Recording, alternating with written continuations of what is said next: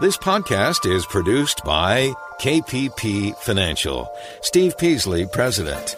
KPP Financial. Independent thinking, shared success. And now today's podcast.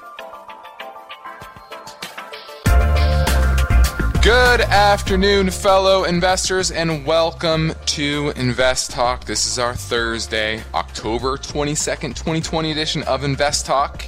I appreciate you all tuning in today and all this week. I know Steve will be back tomorrow, but it's been a busy week, a lot of news, and we are fast moving into the fall. I can feel a little bit of a fall chill in the air, and we are solidly into earnings season as well, so a lot of market gyrations and stock gyrations that you see moving up and down in a big manner, depending on how well those earnings reports come out. So the wild ride for the year continues, and we're likely going to see that for the fourth quarter as well. I'm Justin Klein, and today in this program and podcast, I will do my best to provide you with unbiased answers to your finance and investment questions. I know you want strategies to help deal with this market environment that is evolving. That's key here. We are in an evolving market environment. This is not the environment that you have seen over the past 10 years. It's not even the environment that you saw over the last 10 months. Right? Today, for example, you saw the Russell 2000 up strong. The S&P was up. The NASDAQ, however, was barely positive. Barely positive. You continue to see a move out of growth stocks into value stocks. Energy did well today. Financials did well today. Technology, not so much. The XLK, the technology ETF, down about 0.5%. So, what is this telling us? Starting to tell me that the market is positioning for a more normalized economy, a less COVID economy, more direct stimulus, more fiscal stimulus and infrastructure spending. These are all trends that I think are just beginning. So in this hour, I'm going to do my best to provide you with some unbiased answers to your finance and investment questions. I know you want to figure out how to take advantage of this next phase. Like I said, that is just beginning. Okay? So as you can tell, we are in for a very information-packed podcast for today. So let's get right to our first caller at 888-99-CHART. So I had a question. This is Kevin from Los Angeles. I had a question in regard to GME, that is GameStop. I know the stock has probably about tripled in the last 2 months. And I'm just looking at it as maybe a short-term buy. Main reason is just I know there's a lot of hype around the next generation of consoles that are coming out from Sony and Microsoft. And I was just curious as to what you guys thought. Love the podcast, and thanks for answering my question. Well, in the near term, GameStop has some strong momentum here. You're right, it has gone up dramatically over the past few months, and a lot of that has to do with simply not nearly as bad financial results as expected. Still losing money, but their 52-week low is $2.57. Now we're at $14.91, just off its 52-week high. And any stock like this that has a high short interest can have these explosive moves, right? It's forced short covering. That's really what this is. Now, your thesis, however, though, is the exact opposite reason why I'd be buying this, right? The next generation of consoles, whether that's PlayStation 5 or Xbox, what are they calling it? Xbox X, I think. There's Xbox X and there's Xbox S, I think. I don't know exactly the names, but I know they're right here on the horizon, right? They're being released, I believe, in November. only one of them has actually a disk drive. The trend is to download the games, right? You might have to do it overnight. It takes a while, right? They're still big files, but the vast majority of games now are purchased and streamed and downloaded straight to the console. And the next generation ones even more so. There's even subscriptions that they're launching to where you can just access whatever game you want at any time, right? Based on past titles from older consoles. Guess what that means? Well, if you're paying for a monthly subscription, are you going to go to GameStop and buy these used games? You're not. And so that's what the market had been pricing in.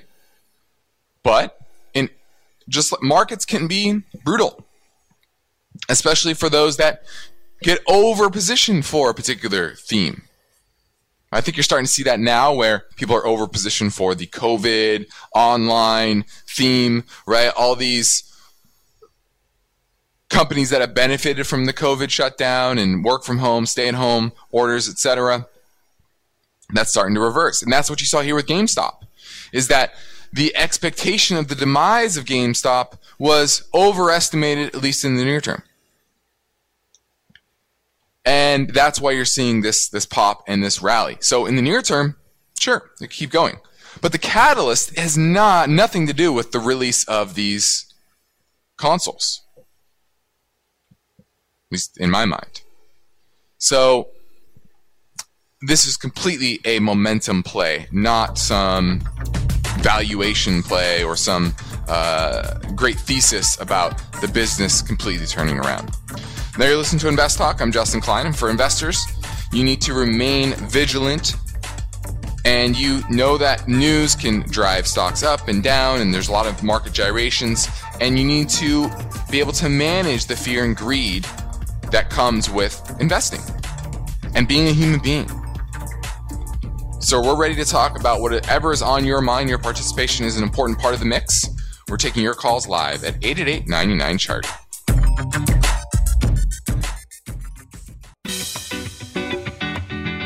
What a difference a year makes. You've got finance and investment questions, and Justin Klein is here now taking your calls live. Invest Talk, 888-99-CHART. Hi, Steve. I had a quick question about mergers.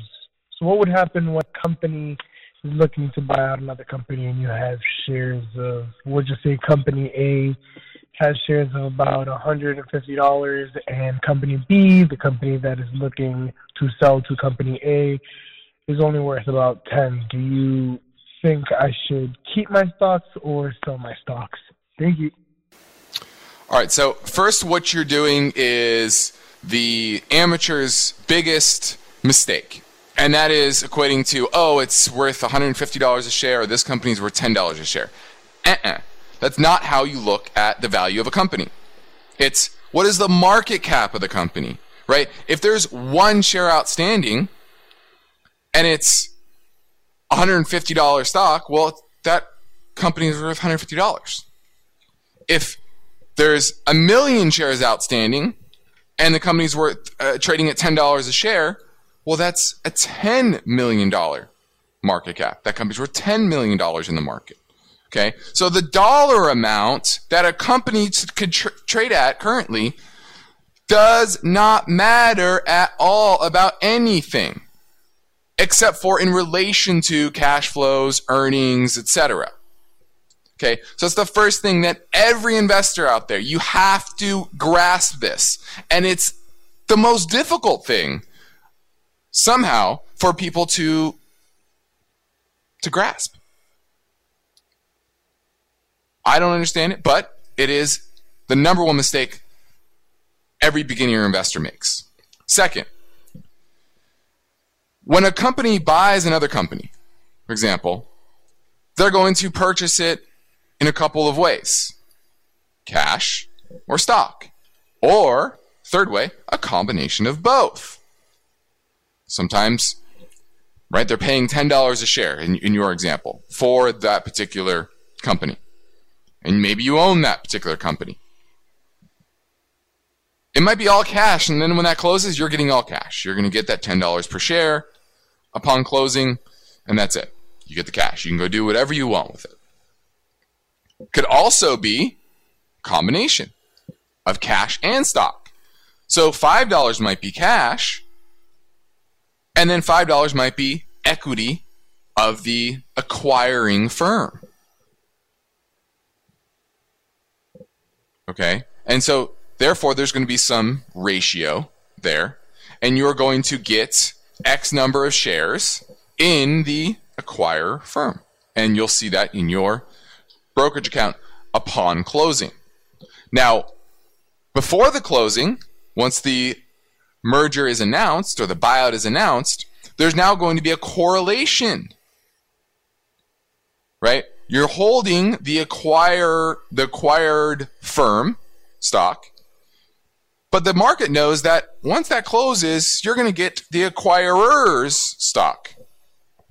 And so the acquiring firm stock, or acquired firm stock, is going to fluctuate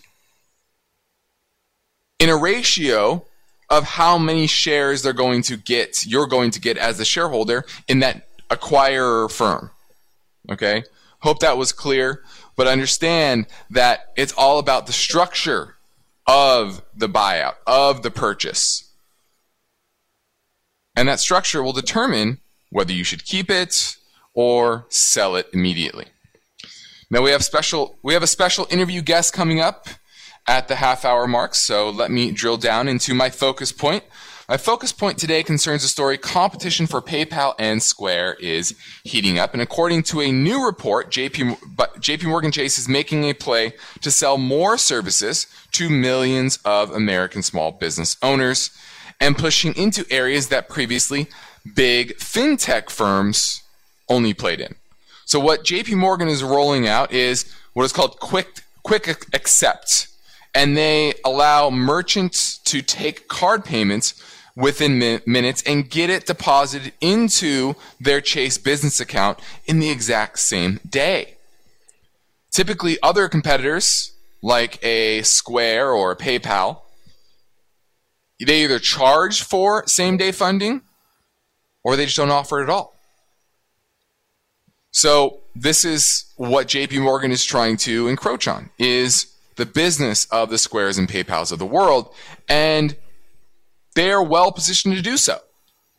Right? They are holding on to assets. They have customers, especially business customers, and they're trying to capitalize on an emerging trend. And they're saying, why don't you come to us for everything? Don't go to these other fintech players who aren't banks, even though those fintech players are trying to lend a little bit, do some banking type activities. JP Morgan is trying to do the opposite, saying, while we already do the banking activities, the lending and managing of your assets and your cash, we're going to offer fintech type of products as well. And they've already offered this to more than 3 million small business customers. They launched this in Utah, and it was very popular. And so if you look at the stock of PayPal and Square, they're down today. And I see this as an emerging trend, right? If those players are going to try to encroach on JP Morgan and other big bank businesses, right, by trying to become more of a bank, trying to offer lending services, guess what these big banks are going to do? They're going to reverse it and go the other way and offer these fintech type of opportunities and services. So I see this space heating up, and the big players are just starting to roll out competition for these big fintech names. This is Invest Talk. I'm Justin Klein, and in these uncertain times, it's natural for investors to be unsure of their portfolio. So give me a call. I want to hear from you and help you with that at 888-99-CHART.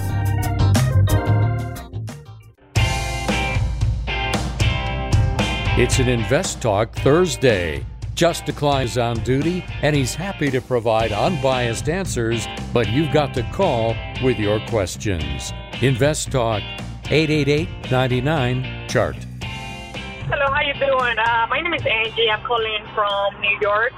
I'm actually new at investing, so I had a question regarding Tesla. It's been a lot of talk about how the stock will go up and or go down. So I was wondering if you can talk a little bit about it and what are your thoughts on Tesla and if it's actually a good play right now. I was just wondering, maybe it's just, it's all advertisement. So if you can answer that question, that would be great. Thank you very much. I look forward to listening to the answer on the podcast. Thank you very much. I love the show, by the way.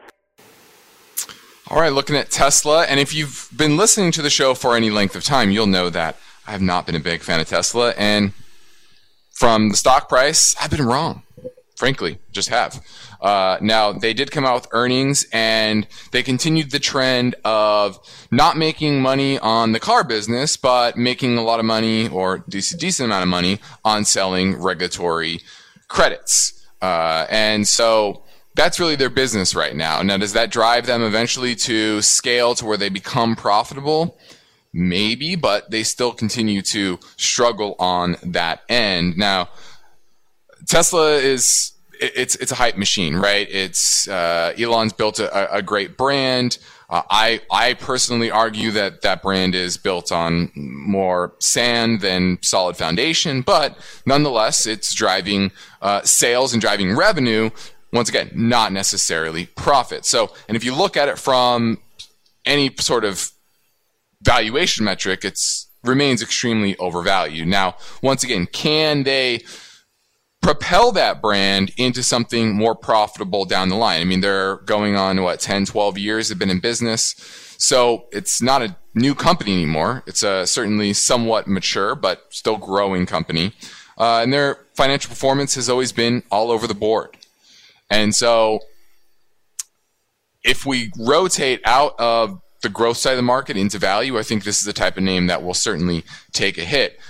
So I do not think this is a great investment, but hey, I've been wrong about Tesla for a while now, so that's just my mea culpa. Let's talk to James in Sonoma. He wants to talk about value stocks versus growth stocks. Yeah, you just touched on it. I think somewhere a couple of weeks ago, I can't remember if it was you or Steve, we're talking about value and growth stocks and how growth stocks have been sort of riding high, and it was going to switch around to value stock. I wanted to know, I didn't quite catch what your thinking was on that. Why do you think that? And expound on that a little bit. Well, I think there's a couple reasons. One, valuations are very stretched in both directions. The value side of the market is underappreciated, under-owned. A lot of the ESG trend, right, away from energy, tobacco stocks, etc., are pushing those prices of those companies down, along with the economic trends, right? Is demand is down, things like that. And there's a lot of hype around technology, right? Where more and more of our life is happening online. We're utilizing more of these online platforms. And that's certainly driving revenue for many of them and driving some profits for the ones that are profitable. But right now we're priced to perfection. You've seen that with Netflix here recently. Their subscriber growth was not nearly as good as expected. And a lot of that has to do with rising competition, but also the fact that the world's opening up a little bit more and we have a little bit more to do now than just watch Netflix. And so as we transition from a world that's dominated by the COVID narrative and the stay-at-home idea, the money will come out of those overhyped names, especially with the very weak hands of these Robinhood traders that are owning a lot of these tech names.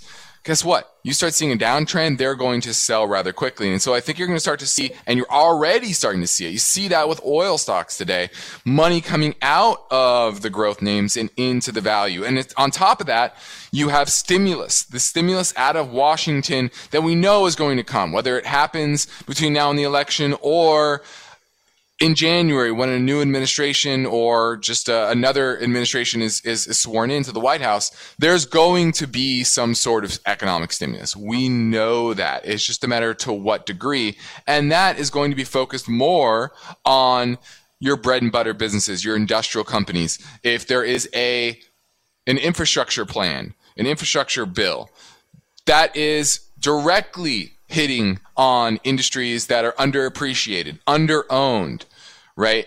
Your bread and butter industrial companies, transportation companies, etc. Those are the ones that have been lagging. And those earnings, I think, will be supercharged by the fiscal stimulus more than your tech stocks. And so really the growth side is just price to perfection, and the value side is underowned, undervalued, and there's now upside catalyst to a return to normalcy post-COVID. Make sense, James? Yep, it makes sense. Thanks for the call. 888-99-CHART, 888-992-4278. Now, in the next Invest Talk, this story. Why one analyst is projecting that another deep stock market crash will occur again. The opinion warns investors who are too young to remember Black Monday crash of 1987 that at some point, the stock market will lose more than 20% of value in a single day. Is he right? Steve will cover that story tomorrow, but for now, I'm Justin Klein. I'm ready to take your questions live at 888-99-CHART. eBay Motors is here for the ride. Remember when you first saw the potential? And then through some elbow grease, fresh installs, and a whole lot of love, you transformed 100,000 miles and a body full of rust into a drive that's all your own. Look to your left. Look to your right. It is official. No one's got a ride like this. There's nothing else that sounds like, feels like, or looks like the set of wheels in your garage. With over 122 million parts, you can make sure your number one ride or die stays running smoothly, so there's no limit to how far you can take it. Brake kits, turbochargers, engines, exhaust kits, roof racks, LED headlights, bumpers, whatever your baby needs, eBay Motors has it. And with eBay Guaranteed Fit, it's guaranteed to fit your ride the first time, every time, or your money back. Plus, at these prices, well, you're burning rubber, not cash. Keep your ride or die alive at ebaymotors.com. Eligible items only. Exclusions apply. At this point, I think almost everyone has heard how generative AI promises to bring us to the next industrial revolution. AI is already shaping society with an impact on daily life that echoes the transformative significance of electricity or the internet. As we take steps to embrace the potential of generative AI, we need to remain vigilant with regard to its exploitability. This is where HackerOne comes in. HackerOne's AI Red Team addresses the novel challenges of AI safety and security for businesses that are launching new AI deployments. The HackerOne approach involves targeted offensive testing by harnessing the collective skills of ethical hackers who are proficient in AI and prompt hacking. In short, AI red teaming is the practice of stress testing AI models and deployments to make sure they can't be tricked into providing information beyond their intended use, and that security flaws can't be exploited to access confidential data or systems.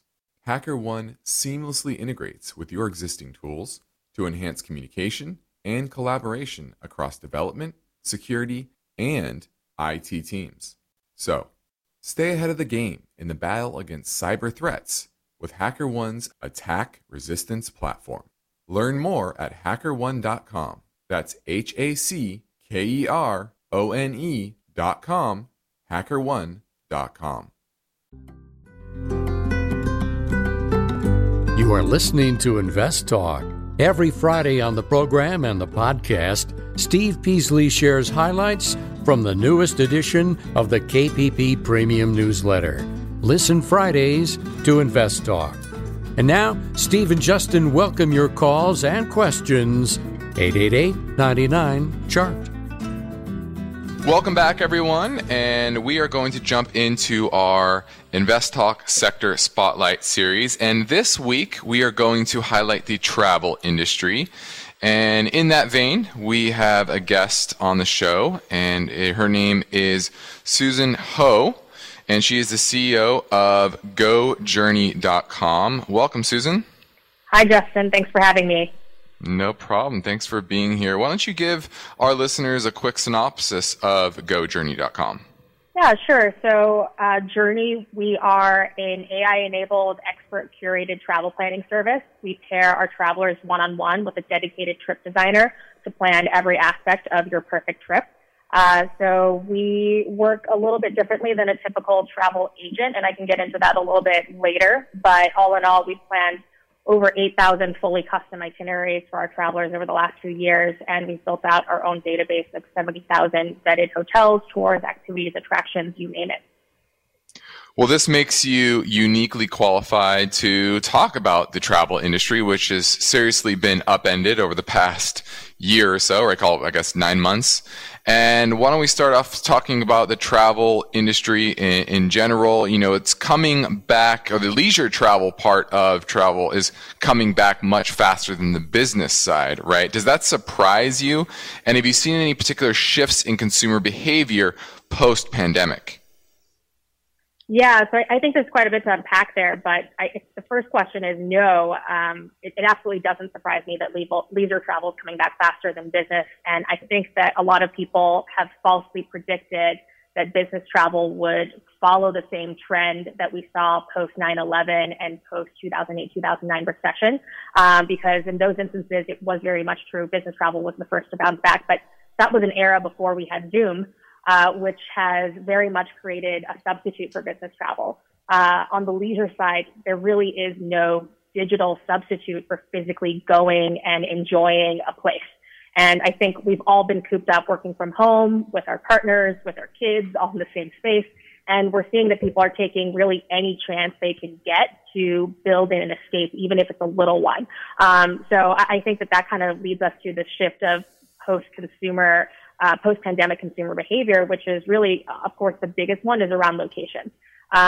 With so many travel restrictions in place, our business has shifted from 80% of our trips being international to now over 90% of our trips being domestic. And people are going to places that are more outdoors driven. They're visiting more charming small towns where there's easy access to outdoor activities. So for New Yorkers, that's, the Hudson Valley, the Catskills, the Finger Lakes. For the Californians, it's, places that are outside Santa Barbara, Los Olivos, Solvang, places where there's, a sort of dining aspect to it, but then also easy access to hiking and nature. And then on the duration side, we're really seeing just like a split between two things. Either people are going to a place and they're camping out for longer and working from there, in which case they're staying in a place for 1 week, 2 weeks, even a month, or they're taking more frequent, shorter weekend trips of 3 days or more. So that's really what we're seeing in terms of how people are adapting to travel in this post-pandemic environment.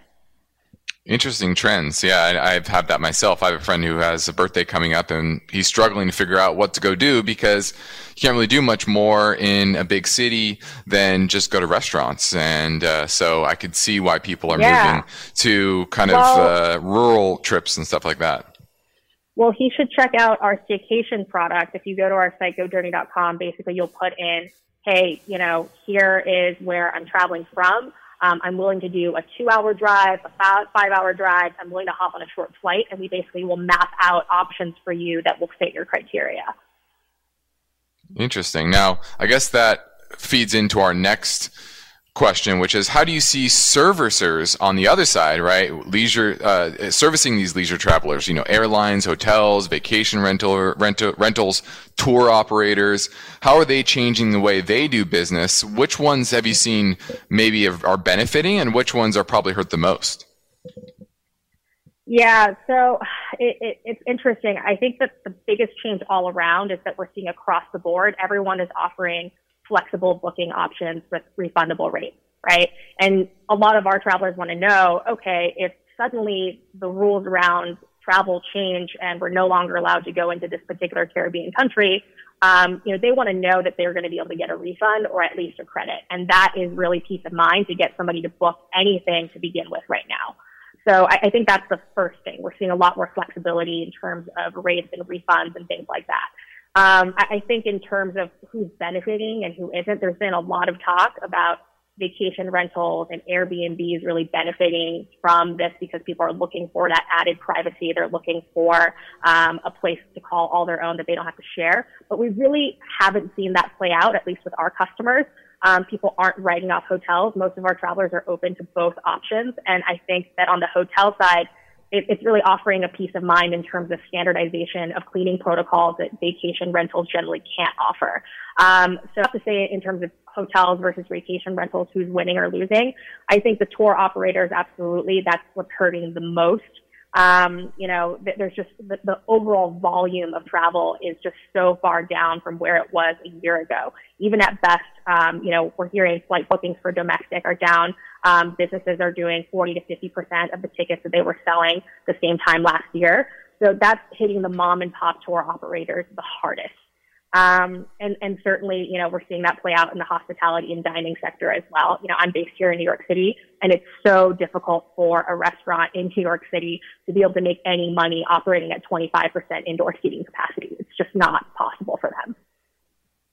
Yeah, definitely difficult for many parts of the entertainment industry, whether that is on travel or restaurants, et cetera, and in events especially. So a lot of maneuvering, but I think we'll get through it, right? This is hopefully a short-term event. Yeah, I think that because of how difficult the restrictions are, it sort of created a bit of a pocket of opportunity for us to do more and showcase more of our value to travelers, especially with restaurants. A big part of what we do is we get people restaurant reservations. We go further than a typical travel agent will in terms of, hey, we'll tell you where to get a great pour over coffee in the morning, right? And, with a lot of the dining options where there's limited outdoor seating or there's limited indoor capacity, means places that you could have just walked into, you now need a reservation in advance to get it. So we help our clients with that. So this has made your services more valuable, right? Right, exactly. And so, we're able to help our travelers navigate, okay, this place, here are their mask policies, here's what they're doing around social distancing. So we empower our clients with that information so they can decide if they're going to be comfortable dining in or if they just want to do takeout. Makes sense. Now, you're kind of a new age travel agent in a way, right? You're using technology to advance the way you service clients as well as the way you charge, right? You charge on a flat fee. And how have you seen the industry, the travel agent industry, evolve since the 90s, right? The 90s were kind of the heyday of the travel agent. And now with technology, you can streamline the process and make the service even better. So why don't you talk a little bit about how the industry has evolved over the last 20 or 30 years? Yeah, I think, when we look at the travel agents of the 90s, I sort of talk about them more as glorified ticket vending machines. And that's really what they were doing. They were the gatekeepers. You couldn't buy an airline ticket unless you talked to a travel agent. And then, you had the rise of these online travel agencies, companies that are now Expedia, Priceline, these guys who I kind of think of as the tech revolution in travel 1.0, right? They're taking all of the inventory that exists and they're putting it online in a way that people can book. But in that realm, there's very little loyalty. In fact, Expedia and Priceline, they even have contracts with each other where they'll know if the customer is about to book with their competitor, and they'll showcase ads for their competitor so that they can at least get some advertising revenue out of it, right? What we're doing is very, very different. We're building loyalty with our travelers, and we're charging for a true advisory service. So instead of selling you something that you already know you want, we're helping you choose your destination. We're helping you choose the best hotel. We're helping you choose the best activities and tours, all curated for you. And, most travel advisors in this space are still making the bulk of their money off of commissions. So that basically means if you aren't booking a hotel for $500 a night or more, or booking activities and tours that are offered through their commissionable partners, that travel agent is likely going to tell you that they're not the right agent for you. For us, on the other hand, we charge a flat rate per day of a traveler's trip. and we charge just $60 per day because we're able to scale our service with technology. And what that allows us to do is to be really unbiased with our recommendations. We're not looking to maximize our commission. We're looking to make sure that you have the best experience for whatever it is that you're interested in, whether that means, yes, booking you at the Aman or another 5-star hotel, or booking you in an Airbnb where we're not earning any commission, right? So our flat fee makes it so that we don't have that requirement, that constraint. And it also allows us to go much further in providing recommendations for the things that I think really make a person's trip special, right? It's what cool local boutiques do you want to shop at? What are the best street food stalls? We have an onboarding experience and asking about all of your interests in detail. And because we've planned so many trips in the past and we have our own database of locations, we use machine learning to surface past trips and recommendations that we've given other travelers who have similar interests to you, and we use that as a starting point for the trip. So basically every trip still is fully customized to every single traveler's interest, but we have a much better starting point, and so that frees up our team's time to focus on the moments that make travel really special and great. So even though people still have the tools to plan their own trips, it's becoming a lot like other aspects of our life where we're becoming more and more used to technology doing the work for us, making the decision for us. And what you're saying, or what your company is basically executing, is using that data to curate a vacation based on certain preferences. And that is, do you see that as the trend, kind of the future as well? So this part of our life, which typically, like I said, we planned ourselves using our own technology, has now changed. Yeah, so I wouldn't say that people are relinquishing decision-making responsibility and that we're making decisions for our travelers. I think it's more that we're sorting through the noise of the sheer amount of information that's available online right now, right? And I think that we're part of this trend where we're seeing technology is making services that were previously reserved for the ultra wealthy more accessible to a greater proportion of the population. And we're very much a part of that, right? Think about on-demand concierge doctors that are available through telemedicine. Instead of you trying to figure out what's wrong with me, I can talk to an expert very easily on my phone and figure out and get diagnosed or get my prescription written. We have the same thing in the personal stylist realm with companies like Stitch Fix, where you basically work with a tech-empowered personal stylist that sends you clothing that is tailored to you and helps you sort through all of the many brands and all of the different things that are available online. You have the same thing in interior design with companies like Havenly that are pairing you with an expert interior designer that you can work with virtually. And so all of these services are making something that was previously inaccessible, very accessible and affordable. And and at the end of the day, the consumer is still making the end decision about what they want. They're just getting a lot of help sorting through the noise. And so we think of ourselves similarly. And, in general, true travel advisors like us are sort of like financial advisors, right? But instead of helping you manage your money, we're really helping you manage what's arguably your most valuable and limited resource, which is your free time. Yeah, and in today's world with so much data, right, information superhighway, there's so much coming at you. We don't want to, or we don't have the time to weed through all the noise, and we want to get straight to the point, right? What we want to plan, what we want to do, and that's what GoJourney helps with. So very interesting. Thanks for the insight on the travel industry, especially important in this time, and hopefully our listeners can gather or take something from this interview and apply it to their investment thesis on whatever companies they're looking at in the public realm. So thank you, Susan, for being here, and I wish you luck. Thanks, Justin. Have a good evening. Okay, let's jump right back to our caller questions. So we're going to go to a live one. Let's go to Saeed in New Jersey looking at Intel.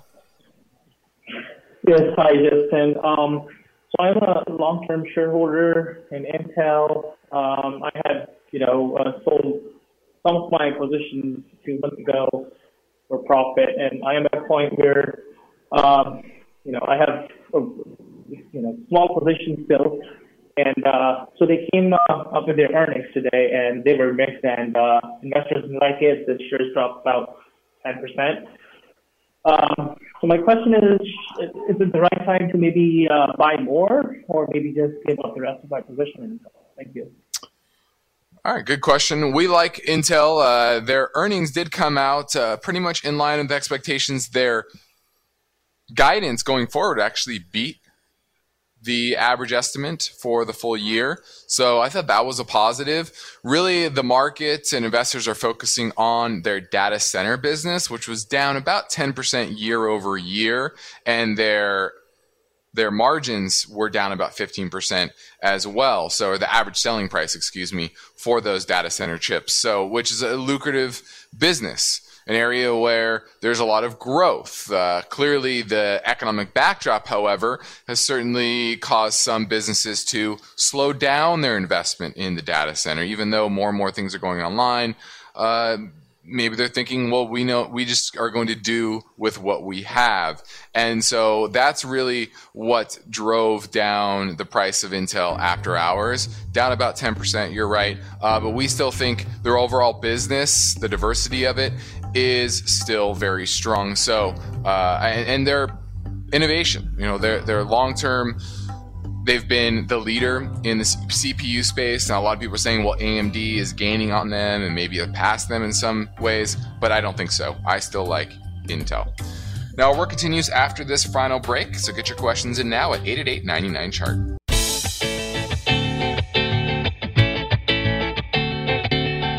In today's market, more than ever, you need unbiased investing guidance because it can help you achieve financial freedom.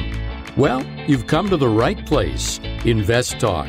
And Justin Klein is here now taking your calls live. So step up with your questions, 888-99-CHART. Hey, Steve. Hey, Justin. My name's Evan, and I'm calling from Portsmouth, Virginia. And I had a question about Dogs of the Dow. I hear you talk about it all the time on your shows, but I didn't know if you had any recommendations for an ETF or maybe a mutual fund that tracks that theory or strategy. Be looking forward to hearing your answer on the show. Thanks again. Bye. No, I've looked this up. There is not a particular fund that executes a strategy, but I think there's a reason for that. It's a very simple strategy. The Dogs of the Dow basically says, okay, at the beginning of the year, January 1st, you look at the top 10 highest dividend yielding stocks in the Dow Jones Industrial Average, and you allocate 10% of your portfolio to each one. And then guess what? January of the next year, you do the exact same thing. Maybe the same ones. You might have to up your allocation because it maybe fell for that year, or maybe it rose for that year and still part of the Dow, and you have to cut it. Still part of the Dogs of the Dow, and you still have to cut it. So you have to rebalance. But it's a very simple strategy. So you don't need a fund to do it, especially in today's world where commissions are free. So it's free to implement that particular strategy, and it's not hard. So I definitely wouldn't use a fund, and that's probably why there isn't a fund. Now, we're well into the earnings season, and we all know that banks, well, they drive the world, right? Lending drives the world. Money drives the world. That's why we're here. And the third quarter earnings season for the banks were definitely mixed, but better than expected. Now, credit costs were expected to decline from the previous quarter, and they did. Now, the largest banks made outsized provisions for credit losses in the first and second quarter, right? Expecting for defaults and mispayments to increase. And that actually reversed some in the third quarter, meaning they lowered their loan loss reserve overall in general. So part of that has to do with stimulus, right? Getting money in the pockets of people and especially businesses with the PPP. They call them loans, but they're basically money given to businesses. And that was a big factor in driving profits higher, right? When companies reserve or banks reserve money for loan losses, that's counted as a loss if that increases for the quarter, right? Because they're expecting that to be lost. When they reverse it and they take that off, meaning they're expecting less defaults, that's added to to their earnings. Now, the jury is still out, though, on what will the ultimate credit losses be for this COVID cycle. A lot will depend on stimulus, and it's still a little bit up in the air. But for the third quarter, things got a little bit better. Now, JP Morgan said that their base case for their economic projections is them to have about $10 billion in over reserves, meaning banks are well capitalized. The Fed and these banks learn from the last cycle, and they're well capitalized, and the Fed is going to make sure that there aren't any major credit problems at these banks. They don't want to see that again. Okay? And going forward, stimulus talks, however, will be a big factor in making sure the banks don't go into some downward spiral. So I don't think that's going to happen. Now, what's really hurting the banks, however, are the interest income, or the decline in interest income. Right? With the Fed lowering rates so low, basically to zero, the yield curve has flattened, and it makes it more difficult for banks to earn a higher spread. And if you look at their net interest margins, they all declined for the quarter. Pretty much all the big banks, JP Morgan, Bank of America, Citigroup, Wells Fargo, etc. The only one that rose was US Bancorp, only slightly. And so that is what's depressing the banks and their profits more than anything. If interest rates can rise, you can get a rising yield curve, that'll certainly help the banks. Now, fee income, that has been a driver of big outperformance for certain banks on investment banking fees, trading fees, etc. So the investment banks are certainly doing better than the commercial banks because they rely heavier on that, and with more IPOs and more bonds being issued, etc., that is helping fee revenue overall. And so banks kind of had a mixed quarter, but it's important to follow what they're doing. And I'm starting to get a little bit more constructive on banks. I had not been a fan of banks for an extended period of time. There's certainly other areas of the finance sector that I like better, but I'm not a fan of banks quite yet, but I'm getting more constructive. This completes another Invest Talk program. I appreciate you all for tuning in. Independent thinking, shared success. This is Invest Talk. Good night. Because of the nature of the interactive dialogue inherent in the format of this program, it's important for the listener to understand that not all comments made will apply to them specifically. Nothing said shall be taken to be investment advice, or shall statements on this program be considered an offer to buy or sell securities. Such advice is rendered solely on an individual basis, and at times will require that the investor review a prospectus before investing.